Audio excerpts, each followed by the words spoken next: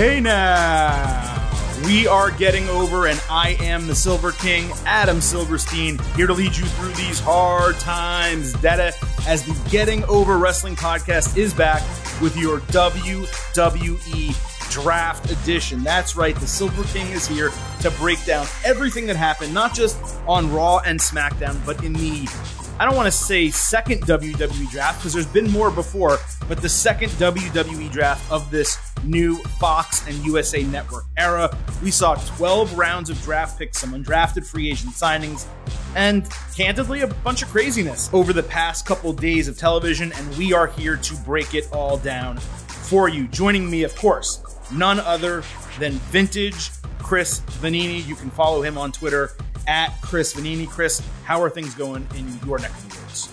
Things are going pretty well, and I just wanted to update people on something we did last week.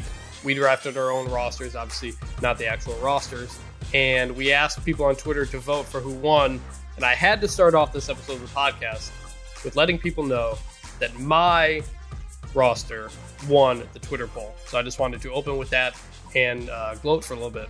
I think it was literally by like 1 or 2 votes. It was like 53-47%. It was close. I think it was 52-48. Let's not exaggerate. But nevertheless, you did win.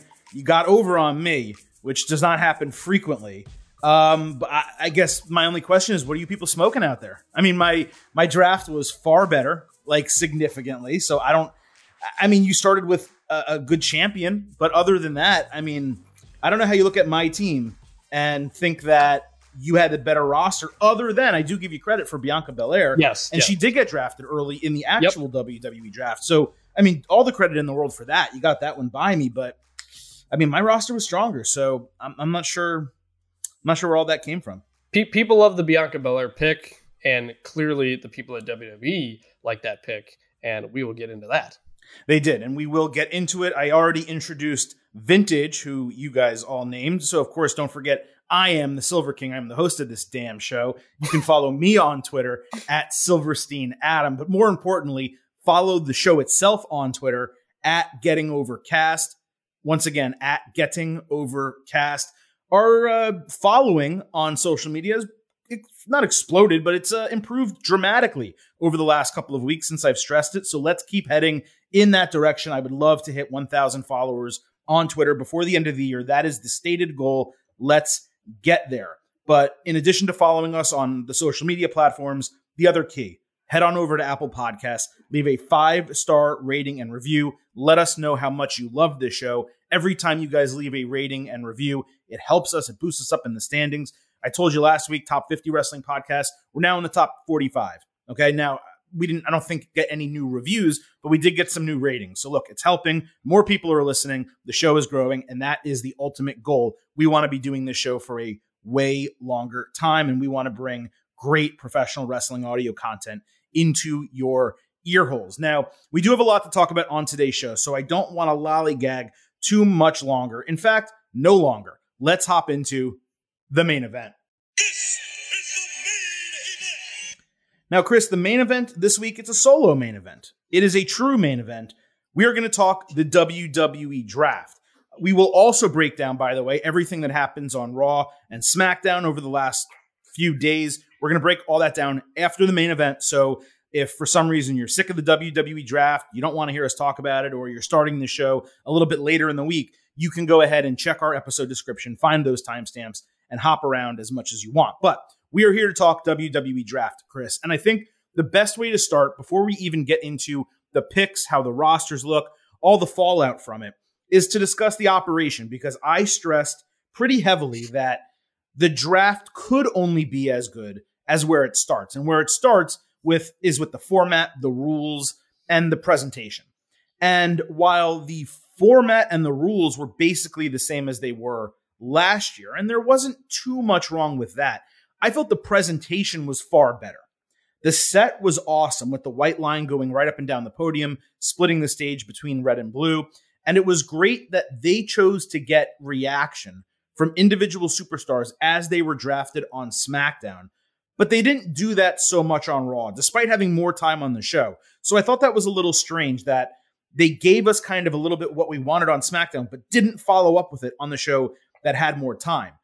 And rather than go ahead and create good war rooms, as opposed to the shitty ones that they did last year, they didn't do any at all. So sometimes in the respect to that, less or just not even having something is better than doing it at all, right? And I think that was a great decision on their part. So ultimately, could it have been better? Yes, of course. You want interviews with the superstars as they're selected.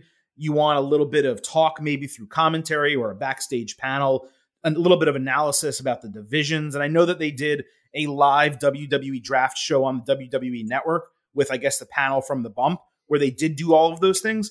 But I would integrate that a little bit more into the television shows themselves. But since they didn't do that, we can only really judge it on what they gave us. And from a presentation standpoint, I just thought every bit of it was a little bit more real and a little bit better. There were some screw ups. There were some weird things that we're going to talk about, some bad booking decisions, as you will. But ultimately, was it an improvement from last year? I have to say it was. Yeah, I think so. It is a little weird doing this without a crowd, obviously, because you want that reaction when somebody splits up, when somebody moves to something else, because especially in the era without fans in the crowd, nobody really cares about the idea of going to another brand. Like, there has never been a sense of partnership. Nobody's really rooting for one brand over the other here, so that's always been weird. That's why typically doing these drafts with authority figures kind of gives you that kayfabe story. But that said, given the circumstances they were in, I didn't hate it. I thought it was fine. They explained that Fox and USA people were talking with WWE about who they wanted, and then Stephanie just announced the pick, so it worked.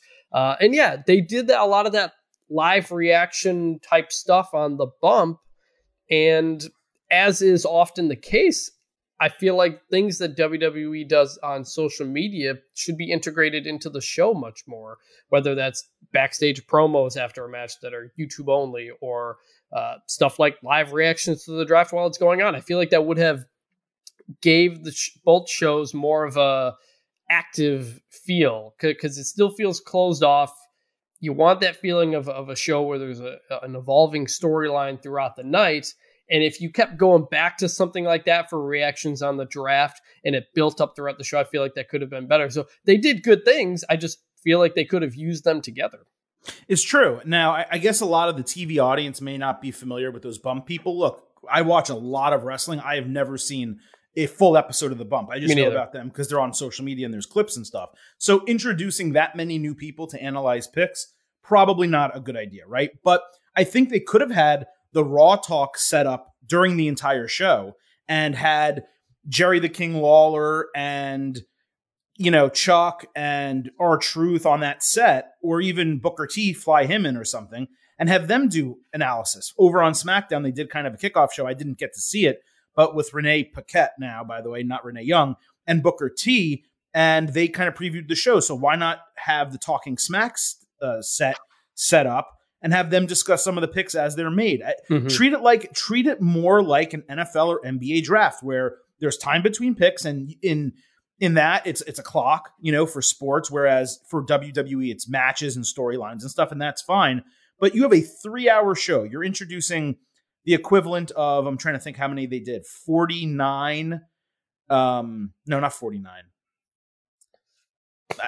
They did a lot of picks. There was first day was 5 picks for round, 5 rounds, 25 on SmackDown. Next one had 7 rounds times 5, so 35 picks. 35. They did 35 on Raw, basically. Yeah. Right? They did 25 on SmackDown and 35 on Raw. So you're doing 35 picks, but you have 180 minutes of television. You can do some reaction and maybe give us one less match, or don't give us the Miz TV segment that you gave us at all. It was unnecessary to be on the show. I don't know. The entire aspect of not treating it like the picks mattered is what bothers me. And also the other thing, and this is a larger piece of commentary that we'll talk about specific instances in which it was a problem.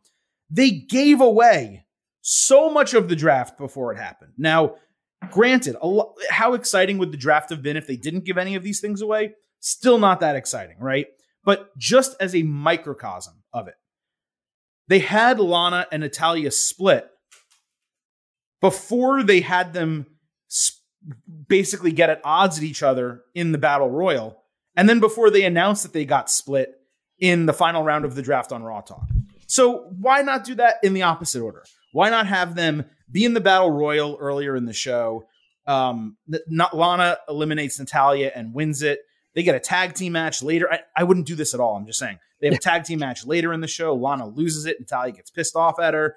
And then they split them up in the draft. It's just the order of operations of so many of the things that they did, the tag team titles, all these things, it was convoluted and it wasn't really thought through. They even had Ricochet give away a draft pick backstage. Like he knew what was going to happen. So I think that was ultimately my biggest issue with the entire thing. Not that there were too many problems, not that it was corny like it was last year. I didn't find any of those things to be wrong, but there were too many occasions in which they kind of told us what was going to happen before it happened.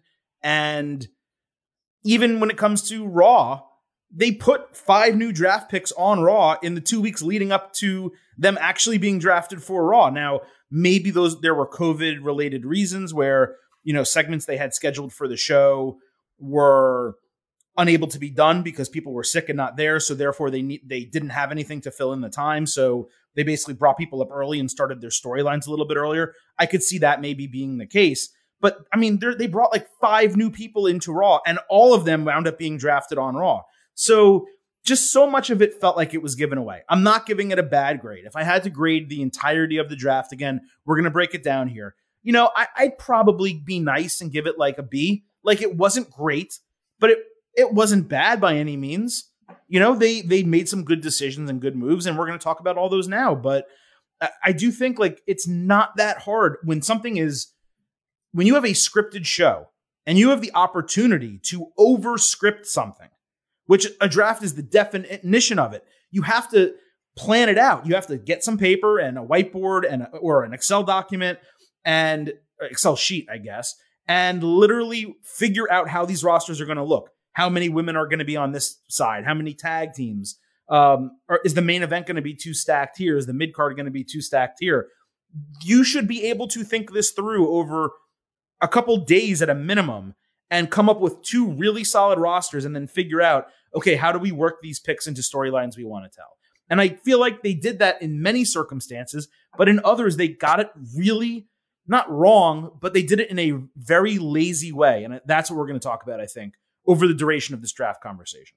Yeah, it felt like they were telegraphing feuds that they were going to start after the draft. And so you have stuff like Kevin Owens bouncing back and forth between brands. You have Braun Strowman showing up on Raw for some stuff. And it turned out, yeah, that's what it was for. So telegraphed some of it for the sake of trying to tell stories. And now we move forward. Yeah, one last note before we actually get to the draft, because we were talking about the Thunderdome set, and I did think it looked good. And I got to give them credit for that. They apparently reportedly extended the Thunderdome contract for another 4 weeks, which I think is great. The Thunderdome works. Yep. It has made the shows look and feel more normal and better. And the pyro, the lights, everything they're doing, some people could say it's overkill. We're in unique circumstances right now. 4 more weeks of the Thunderdome for me is a great move for WWE. Yep. And the audio is not perfect at times, but it's certainly much improved from the previous setup, which honestly was probably the biggest issue. Absolutely. So let's start with night 1 of the WWE draft. This happened on SmackDown, Friday, October 9th. I just thought the draft pools of superstars were pretty uneven, right? So because of that, in night 1, WWE had Raw draft 5 champions, whereas SmackDown only drafted 1 on the entire show. And with all the titles up for grabs and able to change brands, it just didn't make total sense why they would go in that direction. So right off the bat, you had WWE Raw draft Drew McIntyre, Asuka, and the Hurt Business in the first round. Later, they took the women's tag team champions. And then later, they stole the SmackDown tag team champions. So we'll get to that in a moment. But, that is the first thing I noticed. But I think the biggest news to come out of the first round, really, was Seth Rollins becoming a SmackDown superstar for the first time. And it was hysterical to me that they went ahead, and I knew they were going to do it, but they went ahead and drafted Rey and Dominic Mysterio a short while later.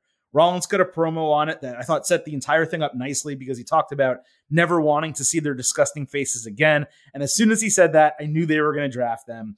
Then you had Murphy got undrafted on TV, which I thought was to create a smart storyline where he was not going to get selected at all, and then Rollins was going to bring him back as part of the greater good.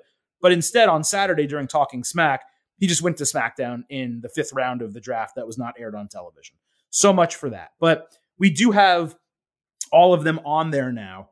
And you know what? I'm fine that they're keeping it together because there's no resolution to the storyline. So if they had split them up, then where would we have been? I guess I'm so over this Rollins Mysterio feud. They've tried to keep it going by throwing in new things all the time. I guess, yeah, they got the Buddy Murphy thing with Dominic's sister, and I guess that's ongoing. But just when Rollins said that he never wanted to see them again, I was actually excited. I was like, finally, we get to see Seth do something else. And no, apparently not. The issue with the champions, I'll wait until we talk about New Day before I give my thoughts on that. Yeah, I just think it was strange for them to front load so many champions on the first night and then have Raw coming out drafting 5 champions. Like, it's just, you could easily have put Nia Jax and Shayna Baszler on the second night or the Hurt Business, right? Like, the way they did the draft pools didn't make a lot of sense. I know they wanted a lot of big names for SmackDown, but when you only have SmackDown drafting 4 rounds of picks on television, which means they're only taking 8 people, and they're only taking 1 woman? How many women? 2 women out of 8 picks. It's weird the way that was all set up. But okay, we'll talk about that a little bit later. I did think on night 1 that Raw was the loser, if you want to put a bow on that, in terms of the major swaps, because SmackDown added Seth Rollins, Bianca Belair, and the Mysterios, while Raw added AJ Styles, Naomi, and then Miz and Morrison. So I thought head-to-head in terms of swaps, SmackDown wound up better than Raw in all 3 circumstances. Yeah, I think, Bianca Belair going in it's weird how they list out these rounds. I guess technically the 2nd round, but she was like the 7th, 8th, or 9th pick here. Sasha and Bianca going in that 2nd round of SmackDown, I think, was a pretty big sign of what they want to do. And yeah, it made SmackDown more interesting because there are new, different people kind of at the top of that card that interest me and could interest me in future feuds. So I think SmackDown did pretty well here. Yeah. I do think when you kind of look at it, I mean, Raw, basically all they really did was retain their champions in the first day of the draft. Now, they did pick up a different tag team. We'll talk about that really quickly in a moment, or actually at length in a moment. But when it came to strength of picks, I mean, you think of what SmackDown had and what they added. I thought they won. But yes, Sasha Banks and Bianca Belair both being on SmackDown, I think sets up an incredible future rivalry between the two. Naomi over on Raw, I don't love it, but it creates a really interesting dynamic, dude, where it would be pretty awesome if she joined the Hurt Business, because you have Retribution that has a female member. You put Naomi over with Hurt Business. You know they're going to be feuding for at least a little bit. I think that would be cool if they convinced her to like get serious, quote unquote, and join up with them. She'd look pretty cool in a suit or dressed more formally. And I don't know. I just think that could really work for her. But also on night 1, and we'll wrap up with this before we talk about the big news coming out of it, WWE split up 3 different tag teams. They split up Heavy Machinery, Lucha House Party, even though they're still a tag team, and then the New Day. So before we talk about New Day, any issue with them splitting up the 3-man Lucha House Party or Heavy Machinery? Yes, there are no tag teams. There's nobody left. Crazy. To really do. I mean, there's a really good draft recap up on a place called CBS Sports by a guy named Adam Silverstein that unaffiliated that lays this all out. And Raw in the end has 5 tag teams / factions. That includes the Hurt Business and Retribution. SmackDown has 4 tag teams. So that's It's not much. And then the women, there's only 3 tag teams, period, women's tag teams. So, yeah, I have a problem with splitting up tag teams because unless they are going to unify the tag belts here, which we have been calling for a little bit, but there's just not enough here to have tag team divisions. I don't see the benefit, especially with something like Heavy Machinery. Even if Otis gets that push as a singles guy, you can just have Tucker be his sidekick. Like, right. Tucker going on his own over to Raw does nothing for anybody, and it only hurts him. And I don't see the point of it. It's just really bad. And the truth is, it's not just that there's 5 and 4. There's really not. There's 3 tag teams on both shows right now. Like the real tag teams on Raw, and we're kind of getting ahead, obviously, but the tag teams on Raw are New Day, Miz and Morrison, and Lucha House Party. And the tag teams on SmackDown are the Street Profits, Cesaro and Shinsuke Nakamura, and Dolph Ziggler and Robert Roode. Those are the real established teams that have competed in tag team title matches or we know of as tag teams. Everything else, we're just kind of assuming they will be tag teams. But what WWE did constantly in the weeks leading up to the draft and during the draft is split up tag teams. They split up multiple women's tag teams. They split up more women's tag teams during the draft, and they split up men's tag teams. And it's just like, I know you don't care about tag team wrestling, but you're going to have it because you have 2 titles. And by the way, they also had 2 more opportunities to unify the titles, and they still didn't unify the titles. Yeah. So, okay, they're committed to having 2 titles. They're committed to having a tag team division, but you're splitting up all your damn tag teams, and you made the ill-fated decision that we've talked about, dude, so many times. You guys know I hate it, of putting Money in the Bank on Otis, which was a waste of Money in the Bank, and it's been a waste of Otis because guess what? Otis and Tucker work well together. Mm-hmm. The tag team is good. The gimmick, the way they play off one another. Tucker, even during this type of storyline where Otis has been a single and he's needed him as a best friend in a supporting role, Tucker's actually developed a personality, but the personality is tied to Otis. So now you're going to put this guy on Raw. What's he going to do? Raw Underground? Like Tucker he's worthless on Raw. He unless you're going to come up with some gimmick for him, which I don't trust them to do, then what are you going to do with Tucker? I would have much rather them left both of them on SmackDown, had them compete individually, but have each other's back and move like a Shorty G over to Raw where he can compete in Raw Underground in a Dolph Ziggler type of role. He can be a wrestler and maybe he'll get a push and maybe things will happen for him. Instead, he's left where he is. And it's incredibly frustrating to see them do this. But the most frustrating out of all of them, Chris, was the biggest news on both days of the entire draft. And we're going to talk about this right in the middle of talking about the 2 nights of the draft because it really takes over both shows. And that is WWE deciding to split up New Day. Now, I have 2 different minds on this. On one hand, I can't say the booking was totally bad, right? Because they took you along for a ride. They reformed New Day early in the show with the returns of Kofi Kingston and Xavier Woods. And I didn't know that Woods was healthy and ready to come back. So that was a really nice surprise, all of that together. And then they basically say, hey, we're back. We want tag team gold. We're hungry for it. We've been missing it. We need to go right after it. And we've seen many times on draft shows before where they'll do a mid-card title change or they'll do a tag team title change and then draft the other team, whatever the case might be. So they go ahead and win the SmackDown tag team titles, which in your head says, okay, great, they're all going to stay on SmackDown together, right? Because why wouldn't they? But then immediately after that, they get split up via the draft from Stephanie McMahon. The title change, here's my issue with this. The title change was given away when the match was announced out of nowhere. Because we know that when you're going to do a sudden title match, generally on one of these shows, the title's going to change. But it was effective in terms of the way it was booked and the way they handled it to split them up. On the other hand, though, Chris, and this is where I have a problem. This made 0 sense whatsoever in kayfabe. Yes. If you're a USA Network executive or if you're a WWE person advising USA Network, why would you ever take 2 out of 3 members of a group instead of the whole group, especially when the third part of the group is Big E? Maybe the best prospect of the three, even though one of them has been WWE champion. Big E is the one who right now looks like he has a promising singles career.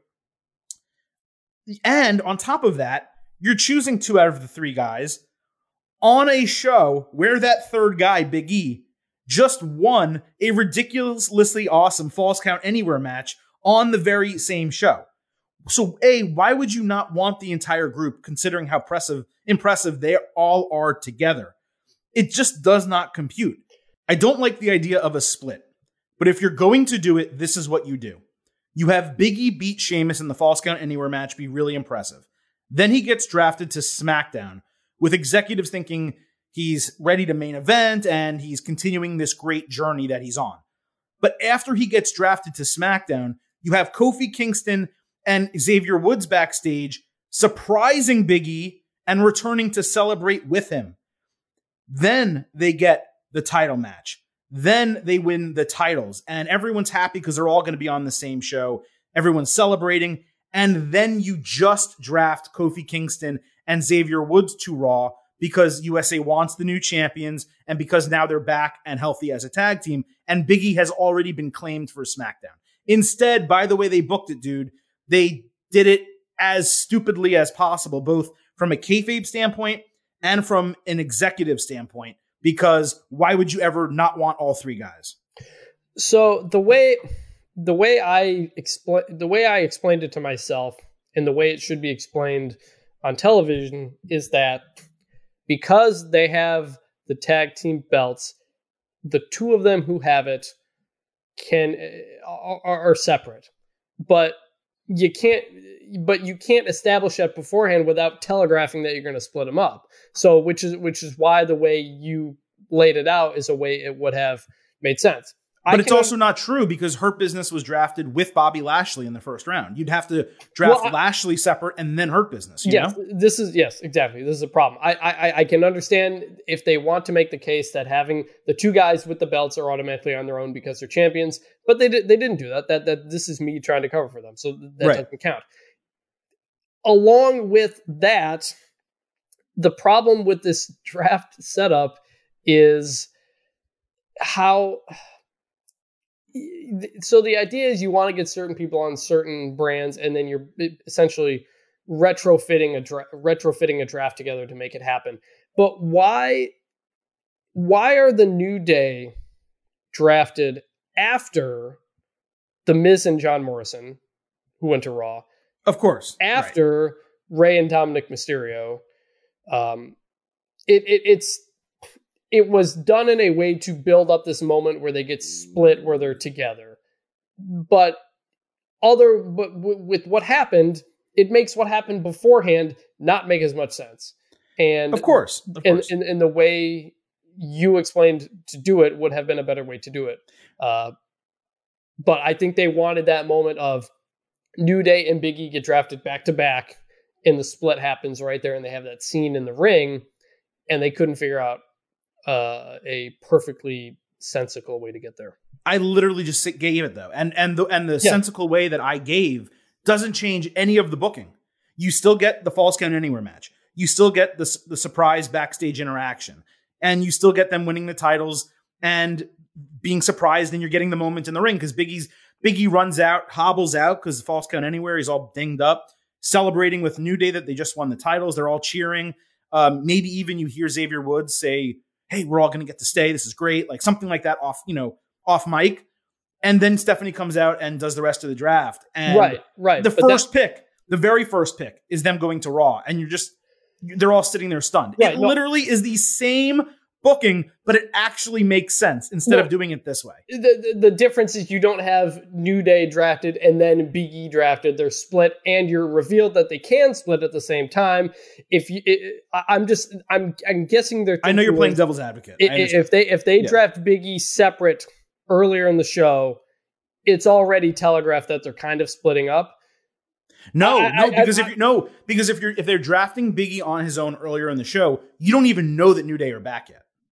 That's true. And the way you're teasing the fans, the way you're screwing with everyone, swerving everyone, is you're doing the same booking. You're having them get a title match and win the SmackDown titles. So if you're a fan, you're like, great, they're all going to stay together on SmackDown. Yeah. And then you swerve everyone with the draft. Yeah, no, I'm thinking that in their minds, they started with, we're going to draft New Day and Big E back to back. And work backwards. Split and work backwards from there. That's Probably. my guess is how it came up. But yeah, a lot of this, with the way it happens, ends up making some other stuff not make as much sense, such as deciding to draft Miz and Morrison instead of the New Day. Right. Or taking Naomi over Bianca Belair, even though she's a 2-time champion, or Ricochet over Rey and Dominic Mysterio. Like the draft order is another thing. And I don't even know that we can discuss it, because I could literally tell you that someone who went undrafted should have been a 2nd round pick. Sure. Like, so it's just, it's ridiculous. But look, I can't say that, even though I have a lot of criticisms for this, I can't say it's completely bad, because I thought New Day sold it extremely well.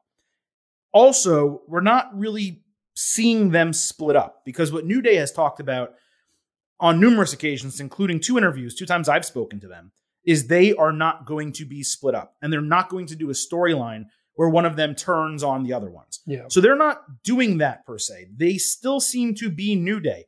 It seems like Big E and Xavier Woods and Kofi Kingston will both come out to New Day music. It seems like they're both probably going to all keep the gear and still refer to themselves as members of this group, but just be on different shows.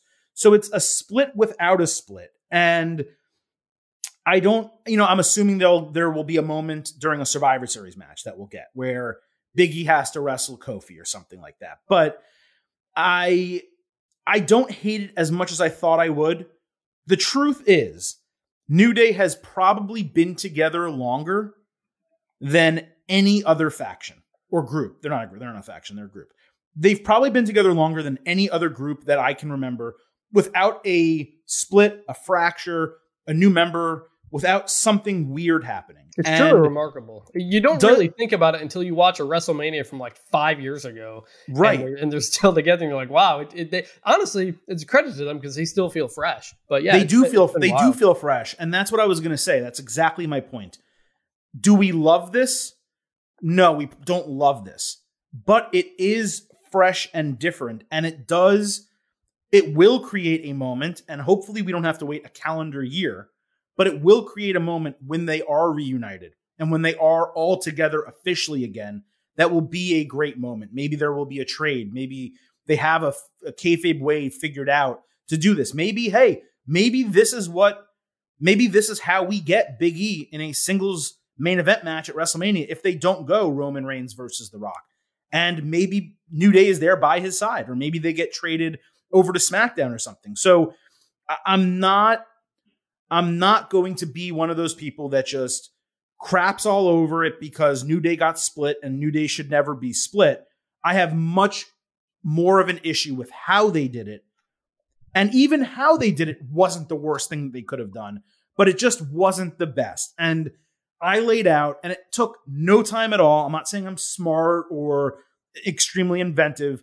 I just gave it a little bit of thought. And I was like, how could they have done this and made it make complete sense? And 5 minutes later, I came up with that. And that's all that they need to do. It's the difference between WWE TV being good and possibly great. And I'm not saying that my way would have been great, but it would have been better. There's no question about it. My biggest thing here, and it's the same thing that we just talked about with Otis and Tucker, and that is you don't need to split up a team to create a singles star.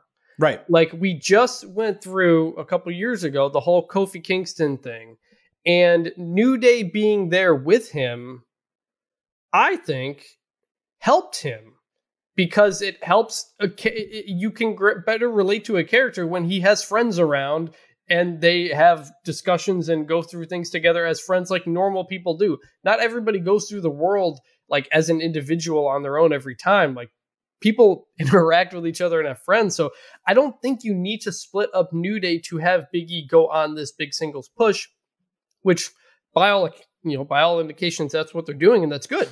We all want that for Big E. We've said that for a while. We think he's going to be a star and good on WWE for finally doing that. I just don't think you need to split them up to do that. And Big E has gotten where he is. And he has said this many times because of what him and Woods and Kofi get to do together. And you can still have him do his own thing and his friends are still there from time to time. So it's just, it was to create this moment that I don't think you needed. I do agree that when they do have that reunion, whenever it happens, it will be a very, very cool moment. I just feel like I'm assuming that the reason that part of this reason is because they want all the focus on Big E as he starts a singles push. And honestly, I don't think you don't need to split them up to do that. You're right. Like it does not hurt to have one guy. And we saw it, like you said, with Kofi. We've seen it in other factions and groups in the past. You don't necessarily need to have a leader for that person to be a single star. You just need to treat it well. And just like they had when Kofi stepped away for those weeks, he's like, Woods and I talked, and we're going to have you go out on your own, or we're going to support you in doing this. We want you to be all you can be and become a champion, a singles champion, world champion like I was. And we're going to support you all the way. And New Day comes out for their matches without E, and E comes out for his matches without them. But backstage, you still have segments and the interaction between them. Maybe they did it because being in New Day, he's not quote unquote serious enough. And you've kind of seen that after that criticism that he got from, I forgot who it was, if it was Sheamus, if he was the one who started it, or Miz, maybe it was Miz. It was Miz. You've seen him slowly get serious and be in more serious matches and have moments where he's had to kind of turn on the aggressiveness. So I do feel as if they're telling a story with Big E, and I give them credit for that. For sure. Like, this is what we want. But as is almost always the case with WWE, you can never just get what you want. It always has to come with a side dish of broccoli, where like, hey, if it was carrots, you'd eat it and you'd love it because carrots are great. But broccoli, you kind of just got to get it down. Big fan. And that's what this is. It's like we're getting the chicken parm, but we're getting that broccoli on the side that we're just going to have to kind of get down to get our entree. You know what I mean? Yeah. And this isn't to take away from, like I said, it's clear what they're doing with Big E, and we're all going to love it and support it. And that's good. And I know sometimes we talk too much about the negative stuff and not about the positive stuff, but yes, they're doing a great job with Big E. I've really liked that Sheamus feud that they've been doing. Clearly they have a future for him, and I think it's going to be a home run, whatever they do. It's just like, you didn't need to do this, I don't think. Or just in the way. You didn't have to do it in the way you did it. So again, not trying to crap on this necessarily. There are things that we will crap on, but just when it can be better, that's when it really hurts. That's when WWE really hurts, and I knew that this could be better. So New Day will have a farewell to SmackDown match next week. Kofi Kingston, by the way, the other takeaway I have, Kofi being on Raw makes things interesting, because now that you have Mustafa Ali as the leader of Retribution, they can really play into that Mustafa Ali storyline we were talking about, with him, taking out New Day, maybe Retribution winning the tag team titles off of them.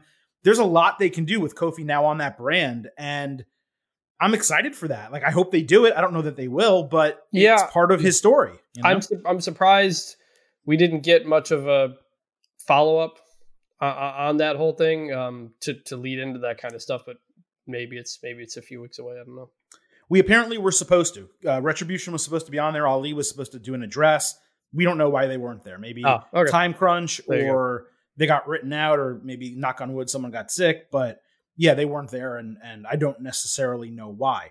Now, coming out of SmackDown, we had a couple days before Raw. I was guessing what WWE would basically draft Street Profits over to Raw and have them trade titles or something backstage. I thought that maybe they're going to do something a little bit better. Maybe, because we talked about it before with Cesaro and Shinsuke Nakamura, we would have a unification match. But again, that's something that could have happened at Clash of Champions, so why would you do it during the WWE draft? I also thought it was possible that, just like New Day, Street Profits could wind up getting in a match and dropping the titles. That didn't happen either. Instead, as expected, the Street Profits got drafted over to SmackDown early during Night 2. They bypassed a second opportunity to unify the titles or do something cool, and instead, they literally just had them exchange the titles. And not just that, it was lazily done, because they had Adam Pearce mandate it rather than the guys do it on their own. Maybe what they could have done is like an 8-man tag team match, right? You have an 8-man match. They all wrestle together, New Day and Street Profits, since they had the fun backstage interaction already, right? You have them against Miz and Morrison and Cesaro and Shinsuke Nakamura right there. You do an 8-man tag team match, and I know I'm fantasy booking, but I'm just trying to tell you guys I'm trying to explain my opinion here. You do an 8-man tag team match, and at the end of the match, all 4 titles are on the ground because they're celebrating. And they look at each other, they shrug, and they pick up the other colored titles and they walk off. How much better is that? And that's not even good, but how much better is that than Adam Pearce mandating that they just trade titles? Yeah, that was my exact thought. I was like, wait, is this really happening? Are we really just going to hand them to each other backstage? Because Adam Pearce was like, how about we do this? And everybody's like, sure. And I was, you could have done anything. Anything would have made more sense. And, but okay, so this comes back to what I wanted to talk about just briefly. And that is, so we did our draft last week and we said champions have to stay where they are. Mm-hmm. This draft, I don't know if other past WWE drafts have done this, where you can draft a champion and take the title with them. I don't exactly remember how it's happened in the past. You can, yes. Why? And it became clear when Raw drafted 3 straight champions. Why not? Like in kayfabe, if I'm one of these brands, why do I not try to draft as many champions as I can immediately? Absolutely. Like why?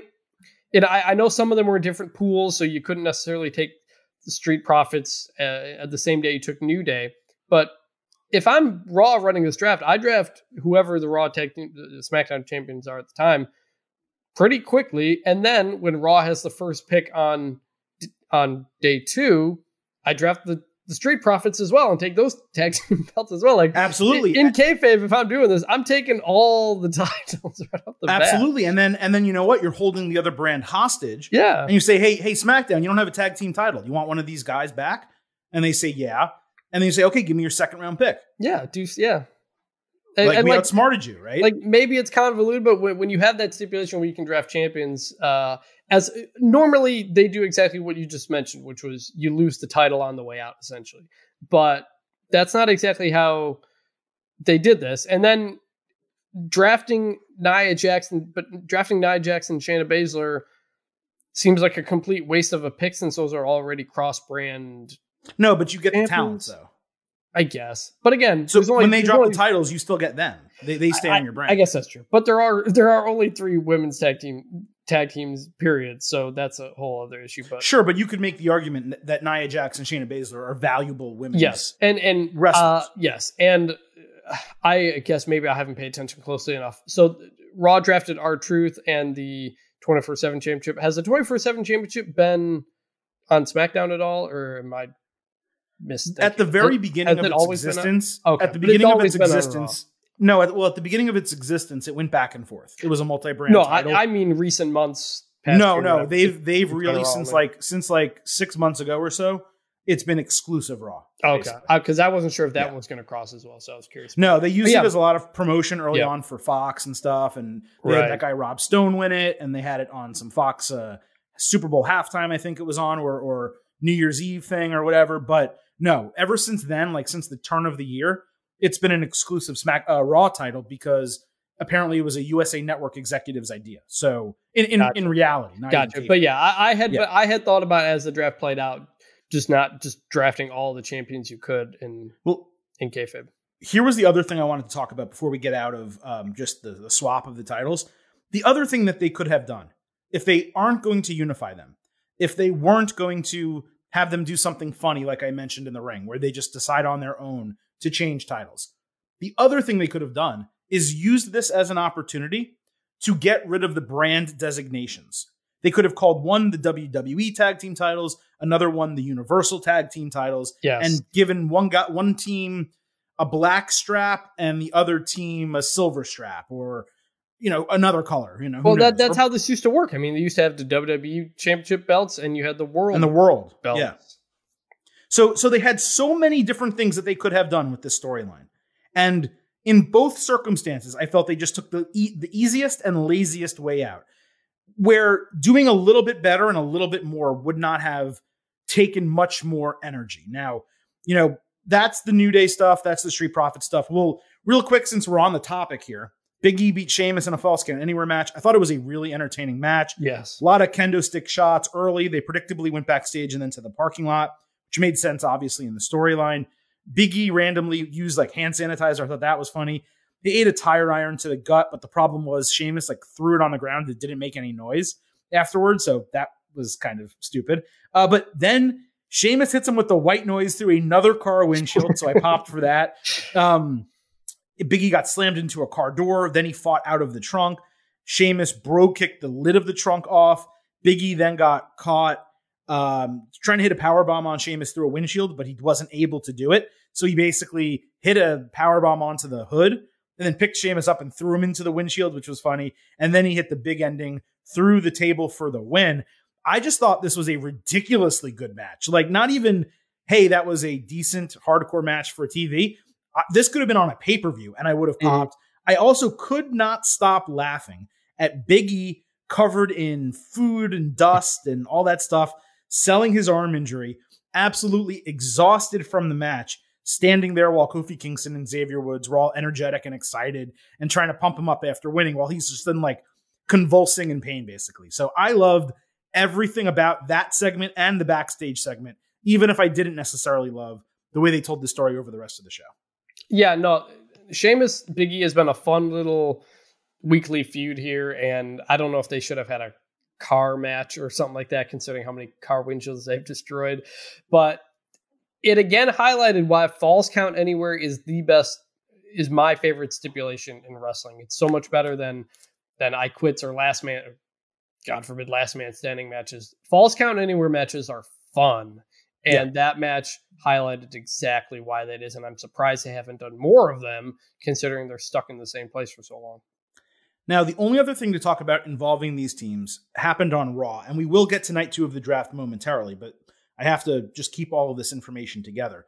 We had a Raw tag team title match where New Day defended against Dolph Ziggler and Robert Roode. So that's who it should have been, Dolph Ziggler and Robert Roode in the 8-man that I was talking about. But this was a good match. They're all good wrestlers. But just as I was talking about before, they completely telegraphed the match because before the match even began, they had Ziggler and Roode drafted to SmackDown.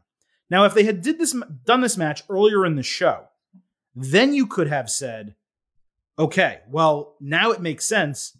New Day is just going to lose the titles back. So they're going to go take them back to SmackDown.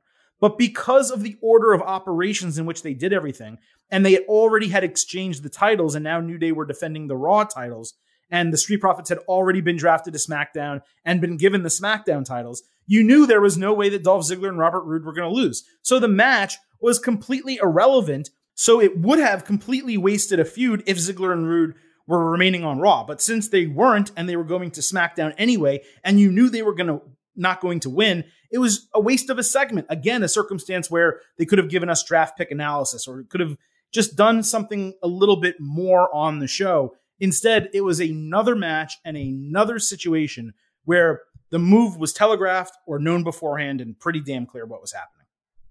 Yeah, I not much to add other than pretty much you just laid it out, I think. Okay, so let's move into night 2. I was a little bit surprised to see The Fiend be the number 1 overall pick on Raw. It made sense, of course, but I just didn't think they would actually go and do that. And then they went ahead, drafted Alexa Bliss a couple rounds later, and that was good because I was a little concerned that they might use the draft to split them up and kind of both do the gimmick on separate shows. They didn't do that. They kept them together. We'll talk about what happened between them both on Raw a little bit later in the show. That was one note I had. Another note, Retribution has now not only signed contracts with WWE, but they've also now been drafted by a brand where I think they probably could have left them not in a pool and just kept them on Raw and just said, hey, these guys are different. Like, we're not going to draft them in our kayfabe draft. They're outside of the system and they're causing problems and they're chaotic. So they're not part of the draft. Or I mean, not everybody's drafted here, or neither show wants to actually draft them because of all the carnage, and as a result, they go undrafted, and if you go undrafted, you stay on your brand. 100% could have done that as well. It would have been very easy to explain that away in kayfabe. And on the Retribution note, it looks like Mercedes Martinez was sent back to NXT, so now there's only one woman in Retribution, which is Mia Yim. It's a shame for me a little bit because it's one of the things I liked most about it, and I didn't like much about Retribution, but the fact that there were 2 women in there, I thought was interesting. The Intercontinental Champion, Sami Zayn, was not drafted until the 4th round of the second day of the draft. And he was selected on SmackDown behind Lars Sullivan and King Corbin, among others. Imagine, I understand it's kayfabe. I know they're going to do a storyline out of it. So I'm not upset about it from that standpoint. But imagine in reality, not taking a prestigious title and a good wrestler until the 4th round. Through 5 rounds, neither Aleister Black nor Andrade were drafted at all. And Andrade actually went undrafted. So I'll pause there. Out of all those things I just said, you have an issue with any of that? Or all of it? Yeah, no, again, kind of what I said before. Why not draft the Intercontinental Championship earlier for whatever reason? And yeah, it's I have a lot of issues about how this is done in order. And if you're going to do a draft format instead of a superstar shakeup, then you really got to make sure this draft order makes sense. Yeah. You can't have Dabba-Kato, Apollo Crews, Elias, who's been injured and hasn't even been there. All of these people drafted before Aleister Black, who, yeah, he's lost, and we're going to talk about that. Trust me, I'm pissed. But had basically dominated Raw for the better part of a year.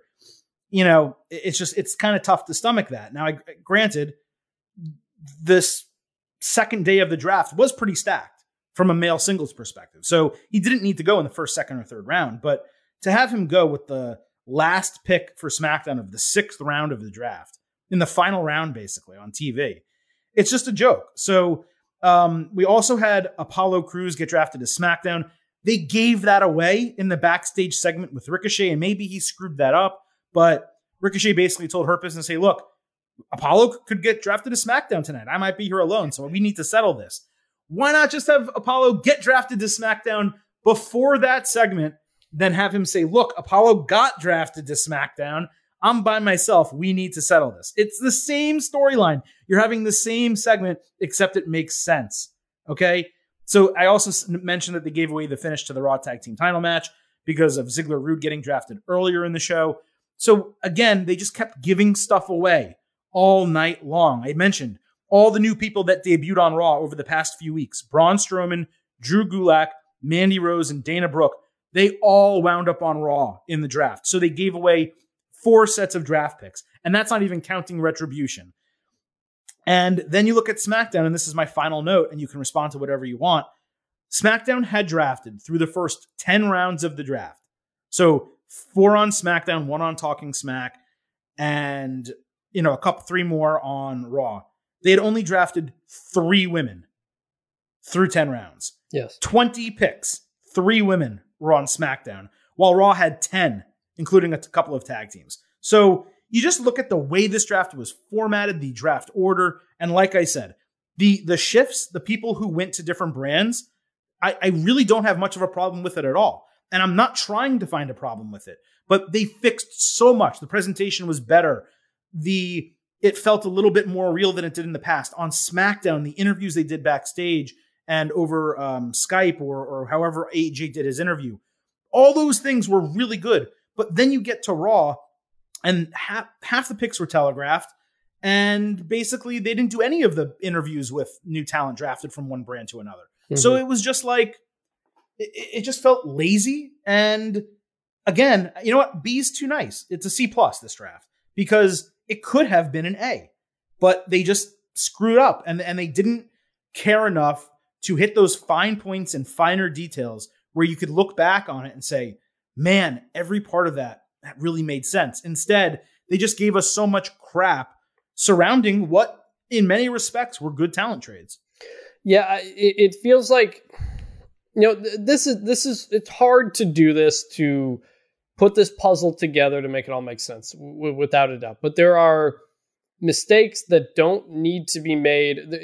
They're trying to tell, it's like sometimes they're trying to tell a story through the draft, and it doesn't work. Like Lars Sullivan being drafted like at all, let alone ahead of someone like Sheamus and everything else that's going on. It's so like, okay, they're bringing Lars Sullivan back. They want to push him, but maybe the draft is not the place to do this. Just like, give him a week, do the draft, then have him come back and do his thing, because you're trying to throw too many stories into this draft and create things out of it that it's becoming too convoluted and people aren't following it. And anybody who pays any attention knows that drafting Lars Sullivan in the third round ahead of some of these other people makes just no sense to anybody. It's like they're trying to force new storylines and angles and in ways we should feel about things onto us before actually kind of getting there. And it's making the job harder for what they have to do with this. And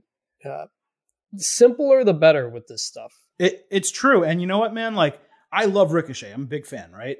But in what world would you take Ricochet in the third round and then take Big E like 6 picks later in the fourth round? Right. You wouldn't, because guess what? Ricochet's been a loser for the better part of a year.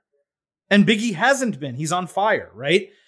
So when it comes to all those little touches, you can just do it, especially when they're going to wind up on the brands they're on anyway. Then you can do it so much better. Why would you ever, if you brought Keith Lee in as a free agent to Raw, why would you ever draft Braun Strowman a full round ahead of him? You should be taking Keith Lee in that spot and then taking Braun Strowman later. Yeah. So just little things like that. But ultimately, dude, we're done with the draft. I thought they added some people to the rosters as undrafted free agents last night into this morning. So looking at the rosters themselves, I broke it down by number. Raw has 22 men. SmackDown has 15. Raw has 8 women. SmackDown has, forgot to change the number, 7. Raw has 5 men's tag teams or groups, and SmackDown has 4. And Raw has 2 women's tag teams, and SmackDown has 1. So unlike last year, the proportions of talent are actually pretty damn good. It feels like both brands have a nice balance to them in terms of the number of men, number of women, number of tag teams. But it's just due to injuries, due to absences, not having, for example, the Viking Raiders around, Sonya Deville not being there, Becky not being there, Andrade going undrafted. It does seem like there are a couple of those pieces that are missing that would otherwise make these rosters feel more full. I think the biggest news coming out of it is Andrade not being drafted. I don't think that means he's done with WWE. At least I hope not. My guess is they had him lose and go out on his back to Angel Garza. I think that they're giving him some time off, maybe with Charlotte, to go on vacation. Maybe they're going to get married, have a honeymoon. Who knows? And maybe then he will come back and just wind up on a brand as a surprise return. And therefore, they didn't want to put him on one brand or another during the draft. But it is weird that 2 total people went undrafted, and those people are Andrade and Mickie James. Yeah, and I guess Mickie James being kind of part-time, you can explain it. I don't know. But with Andrade, it's like, yeah, he needs a break from TV. We kind of got to refresh him, reboot him here. I don't know what the plan is, but I'm fine with him taking a month or so off, whatever, to just get away from it. It's been a rough couple of months for his character, and I think I think it's good for a lot of these folks if things aren't going well to just stay off TV for a little bit, then come back and refresh. Let me ask you this also. Do you think Raw, looking at the rosters, is almost too main event heavy, whereas SmackDown is not? Because when I look at the SmackDown roster right now, there's 15 male singles, but the only ones I could actually see WWE going with as contenders for the world title, the Universal Championship, are Roman Reigns, obviously the champion. Rollins, certainly. Bryan is not currently there. Kevin Owens. Jey Uso is currently involved in a program, but he won't be, obviously, long-term. Big E and Aleister Black, right? Like, that's it. Meanwhile, on Raw, you have McIntyre, Lashley, Styles, The Fiend, Randy Orton, Braun Strowman, Matt Riddle, Jeff Hardy. Well, I wouldn't put Matt Riddle in. Fine, no Matt Riddle. No Matt Riddle. Jeff Hardy, Keith Lee, and Sheamus, because he's a former champion. Yep. It's so much it's so much beefier. I mean, let's be honest. It's not just that they have more potential names. Put your meat on my meat, man. Gently now. Please, gently. I'm delicate. I mean, just listen to those names. I didn't even mention, and this is not a main eventer, but Dabba-Kato's there too. So you have Dabba-Kato. Yeah. Also, you have Bray Wyatt. Hold on. You got Braun Strowman. You got Keith Lee. And that's not even mentioning larger dudes who are not enormous dudes, like Drew McIntyre. Sheamus is pretty decently sized. Elias is pretty big. And yeah, Bobby Lashley. Big meaty man slapping meat. I mean, the only big meaty men not on Raw is the biggest, meatiest man, Big E, and I guess Roman Reigns and maybe Lars Sullivan, but who cares about him? But also, they have former world champion The Miz. Yeah. In there. I mean, they're loaded. The Raw male singles roster is loaded. Yes. And it sets you up for, okay, what do we do with Roman Reigns here when this Jey Uso thing is done? Is it going to be Big E? Is it going to be Kevin Owens to get him by to Mania season? I'm not really sure. You know, as you look at the SmackDown men, there is a dearth of main event men's singles people in there right now. Yeah, especially faces. Yep. I mean, Dolph Ziggler is a guy you can throw in there to be a heel for a main event feud if you want to. Maybe I guess they have Rey Mysterio. I mean, they do have Rey Mysterio. I guess if Rey is able to get over Rollins, theoretically Rey could challenge Roman Reigns, and that's a big match. People would love to see it, and someone that Reigns can beat and look really strong beating. But Rey Mysterio, Daniel Bryan's not even there, so let's not even count him. Rey Mysterio, Kevin Owens, Big E. Those are your three faces who can fight Roman Reigns right now. Yeah, like I'm, you know, with these brand splits, you always want to think of like, oh, is there a SmackDown 6? Is this going to be the working brand? I don't see it. I mean, the group of Sami Zayn, Seth Rollins, Daniel Bryan, if you count him, Kevin Owens, Jey Uso, Aleister Black, Apollo Crews, Murphy. You know, it's kind of Shorty G, I guess maybe. It's kind of, they can work. They can work. It's got the workers in there, but it doesn't have that main event meat.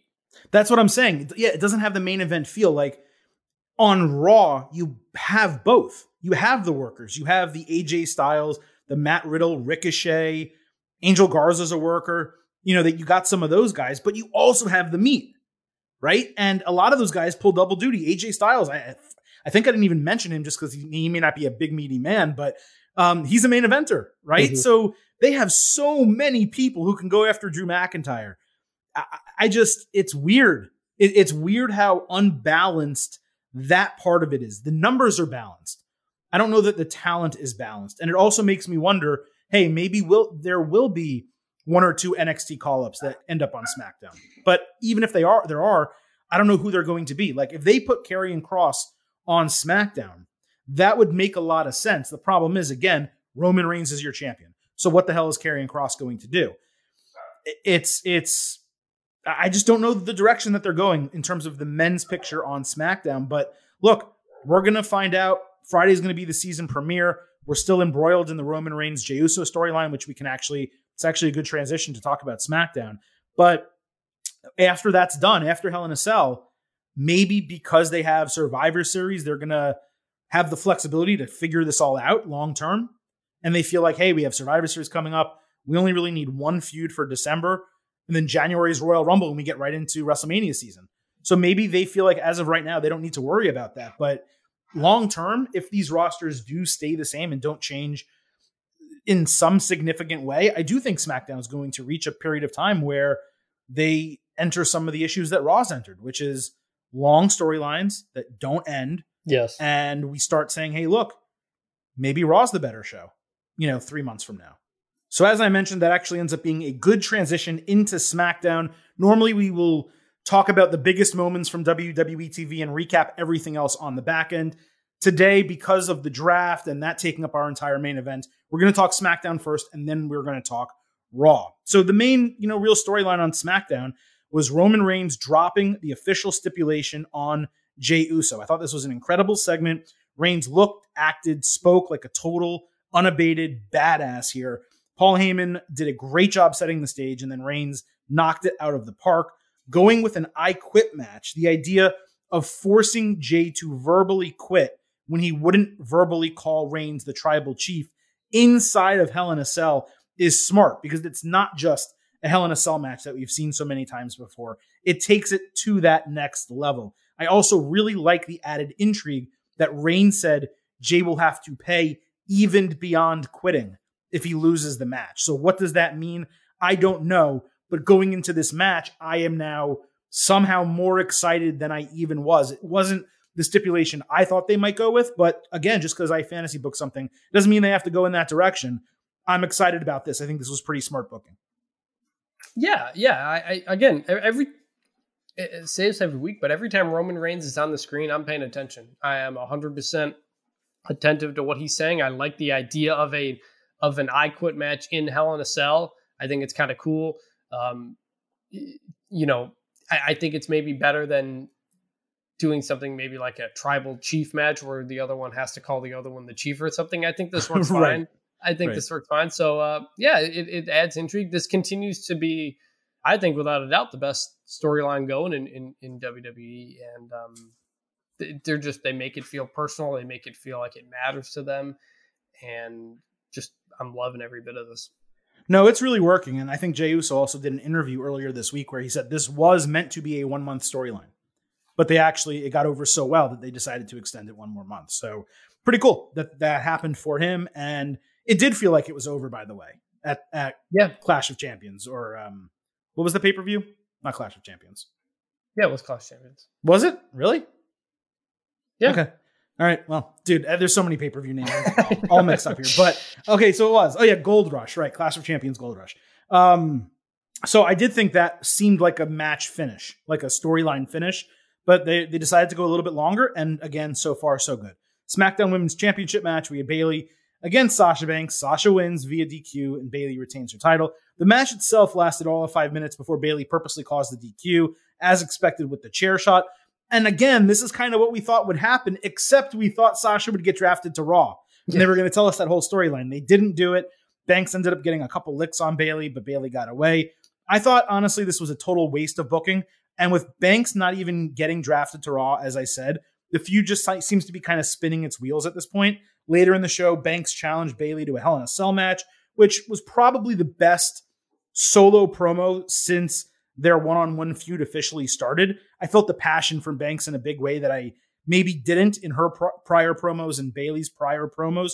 But ever since the split and the attack, this thing just hasn't really resonated for me the way I expected it to, which is really a shame. Like, it's weird they're not doing any face-to-face confrontations or even one person on screen, one person in the ring. Everything seems to be individualized with Bayley or Sasha. When this feud is about them as friends, it's about them having angst between one another. Like, I feel like the next step is we're just going to get a contract signing this week, which it shouldn't be. It should be way more than that. And I don't know, this has just lost a lot of steam and momentum for me. And it's really unfortunate. It's unfortunate that they're doing it in the midst of the Roman Reigns Jey Uso storyline being so good, and during the WWE draft happening, that they didn't move one of them to a different brand. I don't know. It feels like it's getting wasted, even though it has lasted for such a long period of time. No, and we thought it had been winding down specifically to put a pause on it, to send Sasha over to Raw, and then we'd pick it up later. But apparently, no. Apparently, they're going to pull the trigger and do this now. They're going to do it at Hell in a Cell, I guess. I guess the idea is you're trapped in. There's no getting out of it because nobody has ever gotten out of the cell before. We know that. I guess this is supposed to be the climax of the feud. It is very weird to do it in this fashion. Like we said, everything had set up for what we all thought was going to happen, which was a split, but maybe not.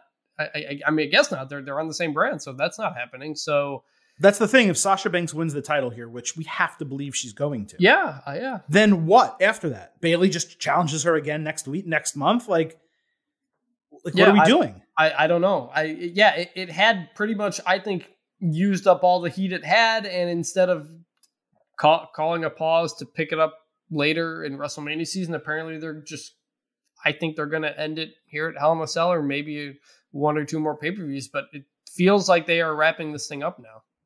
Yeah, it's really strange. But let's move on. We saw The Fiend Bray Wyatt defeat Kevin Owens one-on-one.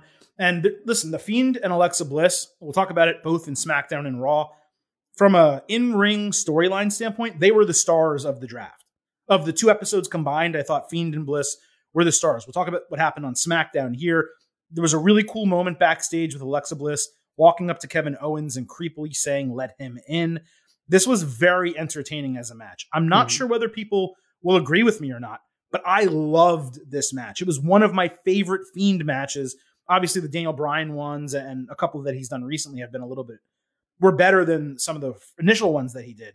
But this was top tier, top 3 Fiend matches, I think, that I've seen. I love the match. I love the finish. There was a lot of action outside the ring, including a Uranagi onto the announce table. Owens hit the Fiend with super kicks, cannonballs, a frog splash off the ring apron, and a pop-up powerbomb, putting him through the announce table. Yet Fiend stood right up. Fiend then locked in the mandible claw in the ring, but Owens outsmarted him, turned around, hit a stunner, yet the Fiend didn't release it. I thought that was awesome. That was so cool.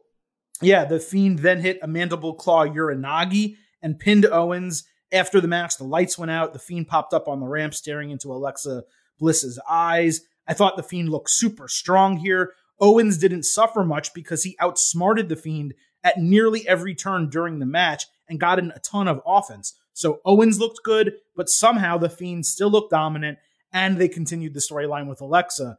This was an A+ segment for me. I loved every second of it. Yeah, I've really loved how they've just kind of slow played this Alexa Bliss. Like, it always feels like it's taking a step forward, but it's not going too far forward. It's just inching forward every week. Now it's pretty much clear that she's with him, but we still don't totally know the relationship dynamics here. But it's been a slow change over the last few weeks. She continues to be the best at facial expressions in the whole company in terms of telling stories without saying anything.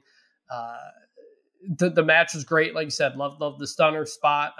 It made sense with how this had built up over the last couple of weeks as like a quick little, like 3-week little story. Like we don't get many of these in WWE because they do so many, everything is pay-per-view to pay-per-view.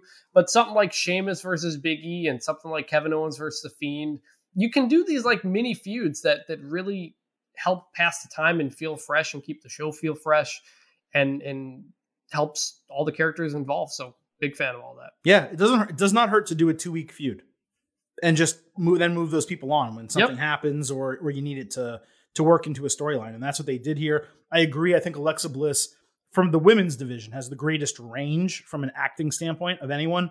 Bray Wyatt probably has that for the men, but Alexa for the women, no question about it. This was great. Moving on, we had Jeff Hardy and Matt Riddle team up to beat The Miz and John Morrison. It was cool that they did this because Riddle has been a longtime Hardy fan. And I guess on social media ahead of time, he mentioned, hey, if we get split up in the draft, it would be great to tag with you. They ended up tagging. Early in the match, Michael Cole called them Matt and Jeff a few times. I don't know if you noticed that, which I'm not sure whether that was a troll job or not, but that is how he referred to them before the commercial break. After the commercial break, it was Riddle and Hardy, but I did catch that. The match was short and fun. Riddle and Hardy got some good tag team offense in, and I'm just really excited about the entire thing. And I'm like, I'm glad they got this in. But then they ended up both getting drafted to Raw anyway. So it's like, you didn't necessarily need to do this. And you had an established tag team, Miz and Morrison, lose again, right? Like another circumstance where these guys lose. All they've been doing is losing, yet they're getting drafted ahead of many of these other wrestlers, ahead of the tag team champions. It doesn't make sense. Again, these are the things that don't make sense. But this whole thing was quickly ruined, Chris, because WWE, for some reason, decided to bring back Lars Sullivan. Even if you put aside all of the reasons he was suspended, which I can't, but even if you do, he adds absolutely nothing to the roster. How much does he add to the roster? I'll tell you. 0.0. Is he big and strong? Yes. He can't cut a promo. He's mediocre at best in the ring. No one cares about him. He could have been released as part of their cuts and no one would have picked him up. Maybe like Impact would have, but AEW would not have. And what they do, the way they bring him back, is they have him squash 3 legitimate guys in Jeff Hardy, Matt Riddle, and John Morrison, 2 of whom Matt Hardy just won a feud. Sorry, Matt Hardy. Jeff Hardy just, I'm already doing it. Jeff Hardy just won a feud, and Matt Riddle just got drafted in like the 3rd round to the other brand. So they're obviously heavily featured guys, and he just squashes all of them for no reason. It was a terrible decision for them to bring him back. It was a terrible way to reintroduce him, and I hate Lars Sullivan.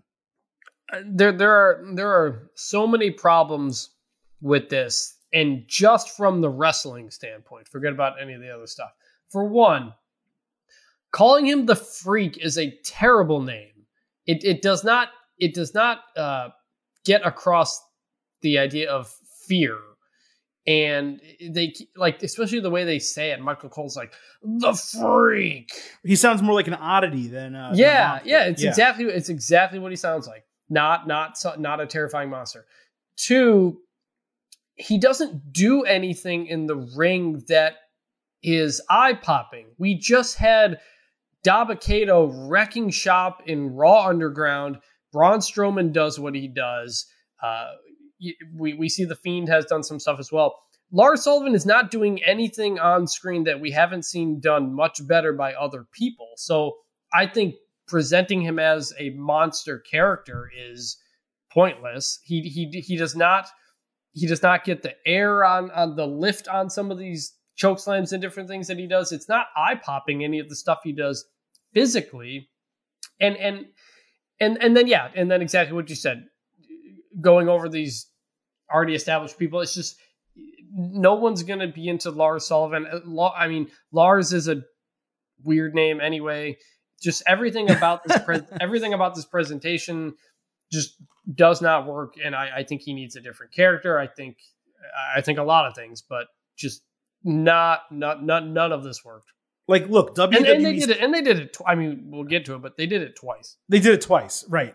WWE suspended and fined him, and, look, maybe legally there was something they couldn't do, where they couldn't fire him for those reasons or something. I don't know. I don't know the legalities behind everything, but what I will say is bringing this guy back in this type of role, having him be dominant to this level, and putting him on SmackDown. I mean, look, I've long been a Raw fan in terms of like the brand of Raw. I've been a Raw guy, but SmackDown's your flagship brand right now because it's on Fox, and your roster is not strong enough to deal with someone like Lars Sullivan. Whereas had they put him on Raw, what did I just mention?